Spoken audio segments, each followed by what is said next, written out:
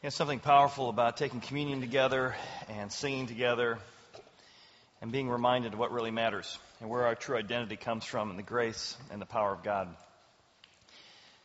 Today, as we continue our startup series and look at this incredible sermon that Jesus preached, we're going to discover that he's going to really diagnose a problem we all have.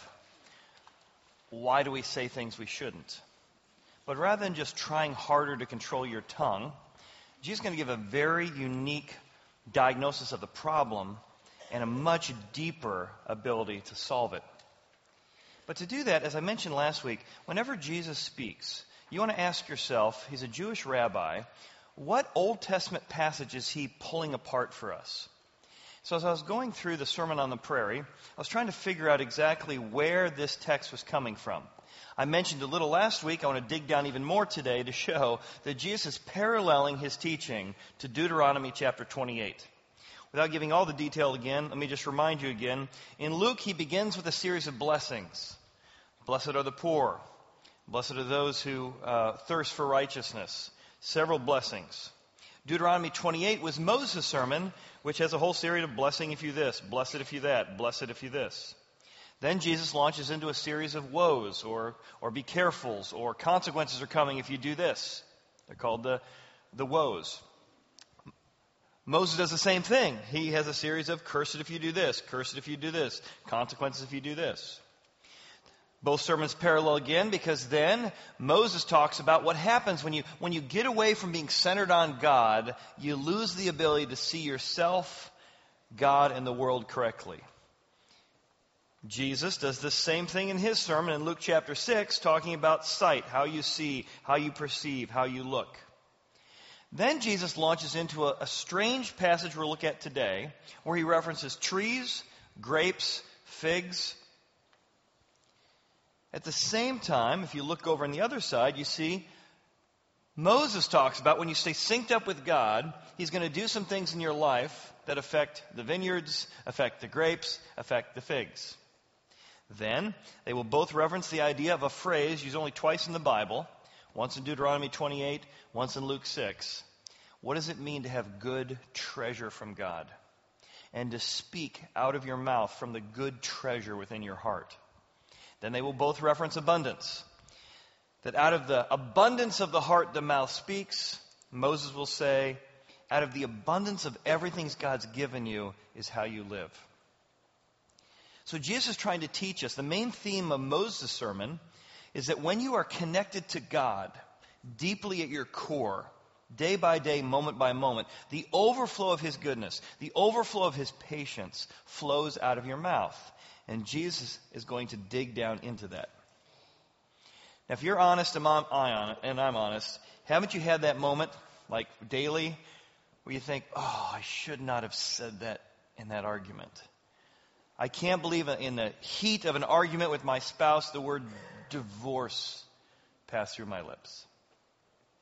I can't believe when I got so frustrated at my teenager that in the middle of trying to discipline them, the words came out of my mouth, you're such a disappointment. Oh, why did I say that? Why was I so defensive? Why was I so harsh? We were playing games about 2 or 3 years ago at our house, and so we finished playing some euchre, and then we started playing kind of a question game we'll do, where I'll bring in a book of questions, and I'll ask everyone to answer it. So the question that popped up was, did you ever have a household nickname growing up? So somebody came over to our house and said, oh, yeah, when I was on the soccer team, I got called this. And they got to me and said, oh, yeah, I used to be called Flipper because I got such big feet when I was on the soccer team. We're kind of laughing at different nicknames. We get around to my son, Javen, and Javen said, I don't really think I had a nickname. Well, that's right, we can give you a different question. He said, well, Dad did call me Mumbler for 2 years.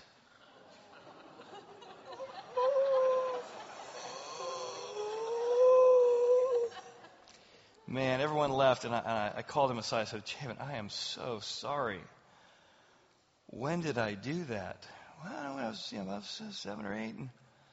And I begged his forgiveness. And then I remembered that he used to not be real articulate on the phone. And Alice in Wonderland had just come out, and there was a phrase from the movie Alice in Wonderland that said, Mumbler. And so I was trying to teach him how to talk articulately on the phone, but in that moment, I called him mumbler, and it stuck. And he was so gracious to forgive me. But man, we all need to work on what comes out of our mouth, because the words that come out of our mouth can have generational impact. And that's why Jesus says that what you think is a mouth problem is actually a heart problem. And change is really heart work. A mouth problem is really a heart problem, and change is really heart work. I want to give you 3 reasons why the heart and the mouth are connected and how to diagnose this so we can get to the bottom of what really is causing the problems we have. First, Jesus says that words are the fruits that reveal your deeper roots. So when you see fruits coming out of your mouth, that's just the results of the root of what's going on under the surface. A good tree has fruit. A good tree, that's the root, does not bear bad fruit. Nor does a bad root or tree bear good fruit. So if you want to get good fruit in your life, you need to deal with the root problem. Every tree is known by its fruit. So if you start seeing fruit coming out of your life that you don't like, you need to go look at the root. Men do not gather figs from thorns, nor do they gather grapes from a bramble bush. Now notice, Jesus references here trees, figs, grapes, and bramble. Now, bramble bush is a thorn bush. And Jesus' connection here, just to show you what some of these vegetations look like in Israel, here's what a fig tree would look like. Here's what a bramble tree or bush would look like. Here's what a thorn bush would look like. Now remember, whenever Jesus is speaking, he's trying to bring to bear something from the Old Testament. So can you think of any time in the Old Testament where the Bible references talking trees, talking figs, talking brambles, or thorns? No, I must have missed that one in Sunday school, Chad. I don't remember the talking tree story in the Bible. Well, it's actually in the book of Judges. It's one of the first parables ever told. Let me give you the background. Gideon in the book of Judges, his dad, wet fleece, dry fleece, wet ground, has risked his life to save the people, liberated them. And now one of his 70 sons decides to overthrow the empire, Abimelech. And Abimelech comes and says, I want to be in charge, and he's a despicable king. He says, if you put me in charge, the rest of my brothers are scoundrels, let's kill them off. So he is the new king, talks the people into killing off 68 of his brothers, but one of them escapes, a man by the name of Jotham. He's now being hunted by the people. But rather than going and hiding, Jotham instead runs from hiding into the town square and says, I have a parable to tell you. There once was a forest with a group of trees looking for a leader. And they came to a tree, an olive tree, and said, would you serve over us? The olive tree said, I'm really too busy making oil. Find someone else. So the group of trees went to find another king. And instead they went to the fig. Second reference to Jesus. And they said to the fig tree, would you serve over us? And the fig tree, talking fig trees, said, should I cease my sweetness of producing fruit to be your king? No, find someone else. So they gather again and they come to the grapevine and say to the grapevine, would you be our king? The grapevine talks and says, no, I'm too busy making sweet wine. Therefore, when all the trees couldn't find anyone good to be their king, they turned to the bramble and said, well, how about you come and reign over us? Now, bramble was a sticker bush that would often burst into fire because it would get so brittle. So a bramble was a very dangerous piece, often caused forest fires and things like that in the area. In the parable, he says, and they came to the bramble and said, would you reign over us? And the bramble said to the trees, if in truth you anoint me as king over you, then come and take shelter in my shade. I'll protect you. And by the way, if you don't make me your king, I will burn this place down. What is that got to do with Jesus speaking about? But you see the parallel. We got figs, we got trees, we got bramble. This whole story, Jotham goes on to say, my dad sacrificed for you, risked his life for you, and now you're not serving him with sincerity and truth. You've got the wrong king. Jesus is going to show that when you speak words of defensiveness, harshness, anger, being out of control, the real problem is you got the wrong king. You got a bramble in charge under the surface. And so you need to look deeper at what's going on inside of your heart. You need to figure out what's functionally driving you. And I want to talk about how that works in just a moment. How do you discover what the root is that's driving your fruits? And Jesus uses another metaphor that will help me sort of play this out in a way that can be applicable. Let me go to the next part. Words, Jesus says, are the currency that comes from what you really, really treasure. So as you see words coming out of your mouth, they speak to the deep part of your core, the root of who you are, which you really treasure. See, a good man, out of the good treasure that's in his heart, will bring forth good. He's bringing forth out of his mouth what's treasured in his heart. An evil man will bring out of his evil treasure, the heart brings forth evil. Now remember, this is paralleling what happened in Deuteronomy, that when you're really connected to God, you begin to know that his, not your, good treasure inside of you that is coming out. So let me give you an example. I will notice patterns of when I get angry, when I lose control, when I have an inappropriate amount of emotion for the situation. And with a son with special needs, I'm often frustrated, often angry. Now, part of it is the circumstance. It's a very challenging circumstance. And you could just sort of dismiss that. Yep, life's tough. But if you'll do the work of digging down into the root and saying, what do I really treasure that's making this so maddening? And when I find myself losing my temper at my autistic son who doesn't even know I'm mad, I have to ask some questions. And the questions I've discovered when I get angry is, you know what I really treasure? Efficiency, speed, productivity. Oh, I say I treasure God, but if you look at what really drives me, they're usually good things: speed, efficiency, productivity. What's so frustrating about 8 years of potty training is it's not very efficient, and it's not very productive. If I treasured being with my son as the number one treasure, what would come out of my mouth is just more time to be with my son. But because I treasure efficiency and productivity, and this is so not that, I get angry. Have you ever been disciplining your kids? And you bring a more than needed amount of amperage to the conversation.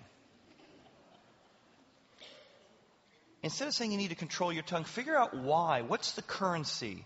And I would propose to you that often when you're disciplining your kids or yelling at your kids or your grandkids, it's because it's not just about what they did.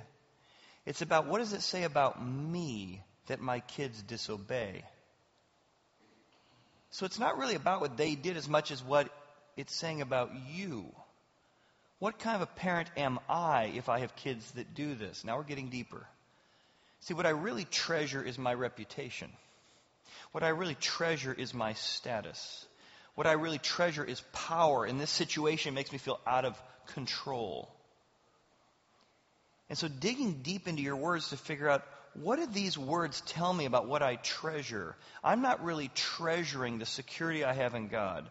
I don't really feel like my treasure is I am fully secure in God because I need God plus obedient children to feel good about myself. I need what God has done for me on the cross plus a good reputation to feel good about myself. And that is why this situation is so amped up. It's revealing my treasures. And that's why the gospel, the main message of the Bible, number one, it humbles us so deeply because it says that everything you did was so severe that Jesus had to die on a cross for you. Now, if you treasure the idea that you've been humbled by God at the cross, that when your spouse, when your boss, when a colleague brings something up to you, hey, I notice you have a tendency to. If you really treasure the humility of what happened on the cross, you don't get defensive. You say, you know what? Whatever they're about to bring to the table is probably true. Jesus died for a whole lot worse than this. And you're open to feedback. And because in Christ you've been fully elevated, fully accepted based on what He did, not based on what you do, you don't have to cover up or rationalize or excuse your behaviors. Because no amount of your obedience is going to make you any more valuable than what Jesus did for you. So you're secure to own and take responsibility for what you might have done in the situation. And that's how the gospel works. That's why working on your words is not just working on your words, it's heart work. What am I treasuring besides God and His grace that's driving this behavior here? Part of the reason we start our church is because often when you go and you hear a Bible study, you hear a spiritual lesson, you get to hear a lot of try harder. And that'll work for about an hour. Sometimes trying harder work for a week. But the Bible says the gospel, what I just explained, is the power of God unto salvation. And because we so treasured Jesus and what He did and who He is as the powerhouse for changing marriages, for changing lives, for changing how we speak and speaking words of life and how families are changed, because we so treasure that as a church and so treasure the Bible, all of our strategies, all of our missions, all of our values flow out of what we treasure. I think we're the only church in America who attempts to do two different types of services 100% different on a weekend. Every time I tell some people, I was at a conference last week, they're like, what? You speak two 100% different messages? I said, yeah, except for one time a year, they're about 80% the same. Other than that, you do two 100% different messages? Yeah. Two different bands, two different sets? Yeah, why?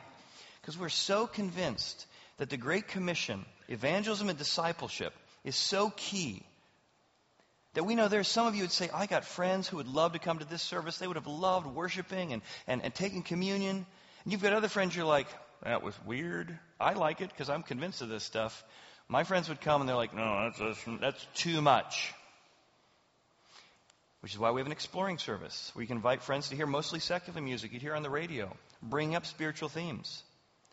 That's why it's 100% different, because we're so treasure the Bible and so treasure people and so treasure Jesus. We want to have a customizable way of creating environments for people to come and discover a grace that can change and deepen and connect us to purpose. Third, words are the fuel gauges of the heart's tank. Jesus says, out of the abundance of the heart, the mouth speaks. How Deuteronomy had said it is when you realize that everything you have, when you get serving, you're serving daily God, that out of the abundance of everything is how I live. I work out of abundance. I love out of abundance. I live out of abundance. But if you're not seeing abundance come out of your mouth, you need to check the fuel gauge on your heart. You need to step back and say, God, how patient have you been with me? Let's revisit the last 40 years. Wow, God, you've been very patient with me. When I did this, when I didn't do that, when I went through those years, when I gave up on you, when I screamed that one time. And you begin to get, man, God has been so kind when I was cruel, so patient when I was impatient. And when you get filled up with God's patience, suddenly when you need to be patient with your kids, with a boss, with a company, with a client, you don't do it because they deserve it. That's a recipe for disaster in any relationship. You extend patience to other people out of the abundance of how patient God has been to you. You can forgive others, not because they deserve it. People rarely deserve forgiveness. God has forgiven you of so much more. You're so filled up to abundance with God's forgiveness to you, you can extend from your mouth forgiveness to others. You're so aware of God's mercy to you, not giving you what you deserve, you can extend mercy, not giving them what they deserve, even when they deserve it. You're so overwhelmed by God's generosity to you, so generous, so gracious, gave his very best to me, that I can go and give my very best to others. And when it's coming out of your mouth is not forgiveness and grace and generosity. It's not a time to work harder. It's a time to go deeper and to allow God to fill your heart back up with what he's done for you with the gospel. Because when you're filled up out of the abundance of your heart, your mouth will speak. And that's why a heart problem is really, a mouth problem is really a heart problem. And change, if you want to make changes in this area, it's going to be really heart work. So let's go over Jesus' 3 metaphors and look at how we can do this heart work together. Number 1, emotions. Check your emotions. And when you see the emotions in your life, you need to check the root. Now, Martin Luther had a fascinating diagnosis of this. When you see emotions that are disproportionate to the situation, and by the way, it's a lot easier to see this in your spouse than yourself. Why is she getting so upset about cleaning the house just because I've got friends coming over? Because I have the gift of hospitality. You have the gift of hospitality. I'm not feeling very hospitable. And you notice it's not just about being hospitable. It's about, I'm needing to impress mom and dad because mom has a tendency or mother-in-law has a tendency to check stuff. And so it's really about my status. Am I good enough for your son? And that's why the stress is brought into the cleaning. Or the reason I'm so frustrated at my son or daughter is because it says something about my status, my performance as a parent. Martin Luther says this. It's really fascinating. It's kind of wordy, but he says, before you break any other commandment, envying, lying, stealing, you always first break the first commandment. You have a different God functioning in your heart. Something besides God has taken over at your core. Status, performance, reputation, your appearance, your power, the need for pleasure. And that functional God has become your real Savior, and it pounds you that you've got to fix this to feel good about yourself. Here's what he says. It's a little wordy, but here's what he says. All those who do not at all times trust God and do not in all their works or sufferings, life and death, trust his favor, grace and goodwill, but instead seek his favor in other things or in themselves, do not keep the first commandment. And therefore they practice real idolatry. If we doubt or do not believe that God is gracious to us and is pleased with us, the gospel, or if we presumptuously expect to please him only through and after our works, then it's all pure deception. Outwardly honoring God, but inwardly we've set up a self as a false savior. And that's what a false God is. A false God is my ability to perform is what really determines my value. How I look determines how good I feel about myself. I want a good self-image. It's all based on self. When you see emotions coming out of you, you've probably set up a false savior. And every savior but grace is insecure. One day it'll bless you on the way up and it'll tear you down on the way down. But grace is unmerited favor. God forgave us past, present, and future, and you are fully accepted by God. So check your emotions. Second, check your inputs. Check your tanks. Have you ever noticed that you get more irritable when you're tired? Or there's not enough margin? When Elijah was incredibly depressed and angry in the book of Kings, the angel shows up and says, Elijah, God has a word for you. What? Take a nap. He wakes up. Take another nap. And he wakes up again, and the angel makes him a cake. It's like, wow, God is great. He makes him a chocolate cake. He's like, you got to be eating right. You got to be sleeping right. Because when your tanks are empty, you don't have anything to give. But emotionally, that's true too. When your emotion tanks get so empty, there's nothing to give. It's amazing how we talk in ways. The currency of our heart comes out in different ways. We're not speaking out of abundance. Now sometimes, God designed the soul like an engine. In order for an engine to run, you need gas and air. And if you don't have a mixture of gas and air, you're not going to run right. And many of us live with no margin. Our schedules are so packed. Fill it all the way up, fill it all the way up. Imagine filling your engine all the way up with gas. There's not enough air. It wouldn't run. My dad was selling a mini bike when he was a kid. Great mini bike. He's trying to get top dollar off it. He's cleaning the thing up, polishing it up. His buddy came over and said, "What are you doing?" "Selling the mini bike today. Buyer's coming. Just finishing up. Just changed the oil. Could you fill it up for me?" "Sure." Dad went back to the garage, got the last piece, came back there. Oil checked. Put it on. Buyer shows up. Gets on that mini bike. He gets about 50 feet. Oil going everywhere. Oil busting out of the engine, going all over the place, all over the floor. Pulls back up.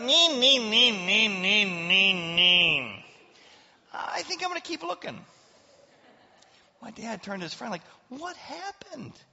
This thing runs great." I said, "I don't know. I just filled the oil up." "Filled it up?" Yeah, I got a lawnmower service. We always fill the oil all the way up to the top." It's like, "Not on a mini bike. You fill it up to the dipstick. You've overfilled that thing. You didn't leave enough space or air in the tank, and it didn't run well." And you need to check your tanks, because many of us have not put any margin in our emotions.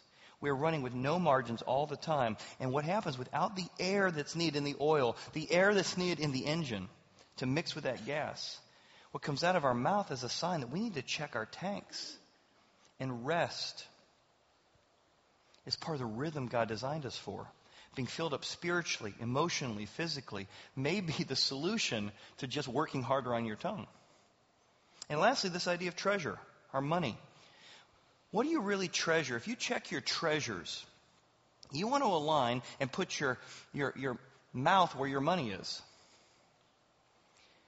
You hear it the opposite, but the Bible says that your mouth is always where your real money is. What you really do speaks to what you really treasure. So check what you treasure. Is it efficiency over presence?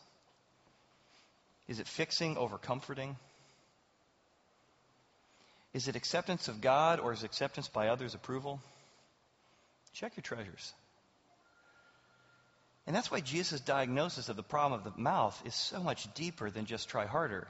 It's really a heart problem. It's heart work. And that's why we as a church, when we began the church, we said, we want put our mouth where our treasures are. We want our strategies. We want this church to be a place where we value people. Everybody helps out. It's one of our values.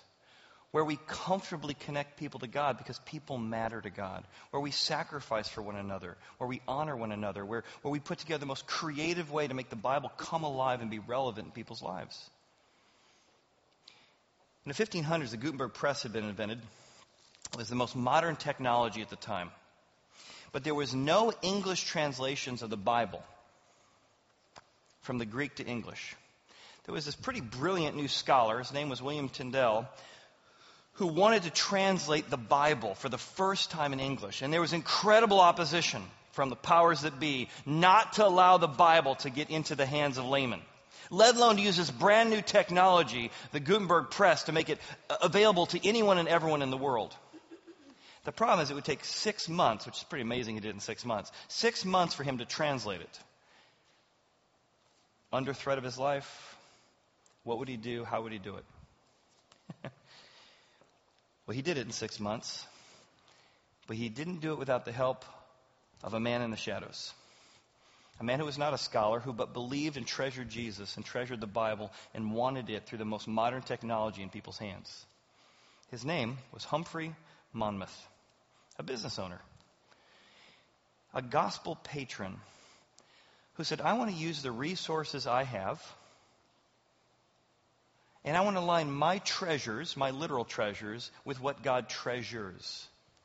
And he began and told Tyndale that he could stay at his house protected for 6 months. He would give him a salary for 6 months, that he would provide for lodging and food for 6 months, because he had the resources to do it. And he used his treasures to create a space, an environment, using the most modern technology to get the Bible into people's hands. And yet nobody even knows his name, but he was okay with that. He just knew he had resources that could make the gospel go further.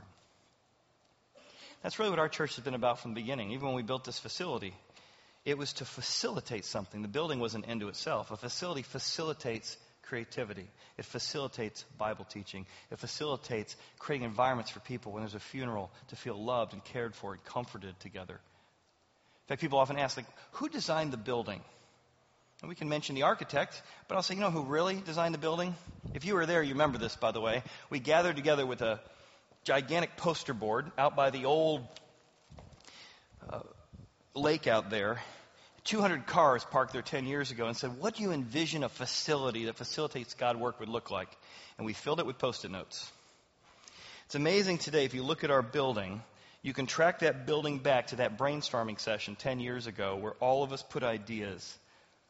A bridal room, a lighting system, a great children's area, a children's play set. It needs to look like a church but feel welcoming. It needs to have like a sanctuary type feel with a lake so it feels like you're connecting with God.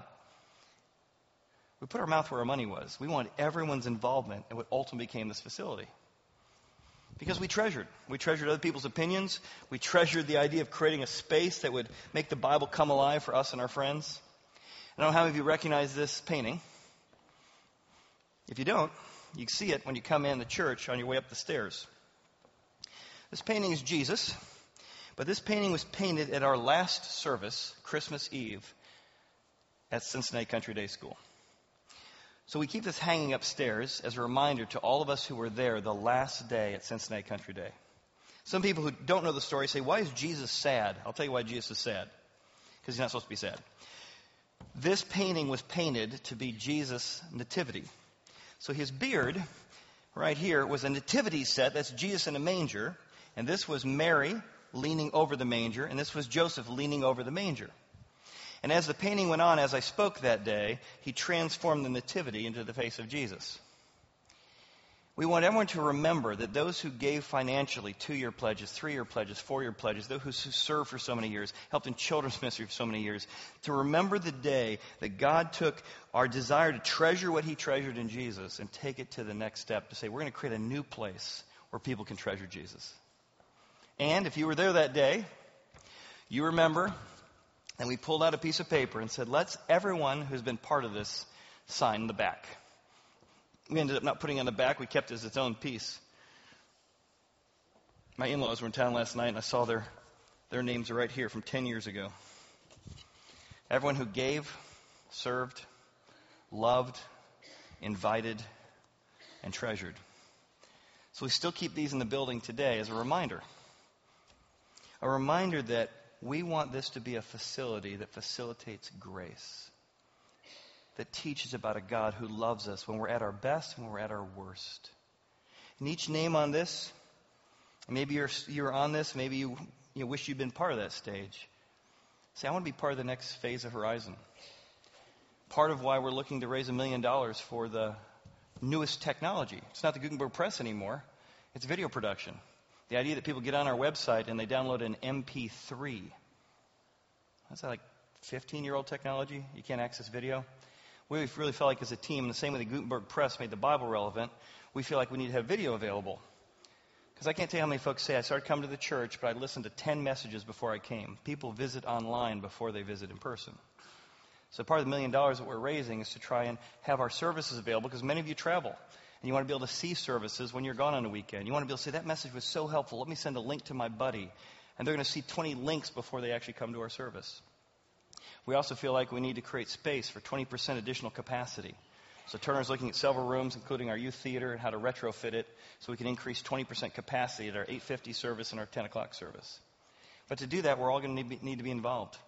Saying, I want to be part of this. And I don't know what that's going to look like for you. If it's a 1-year pledge or a 2-year pledge or a 4-year pledge, there's no pressure.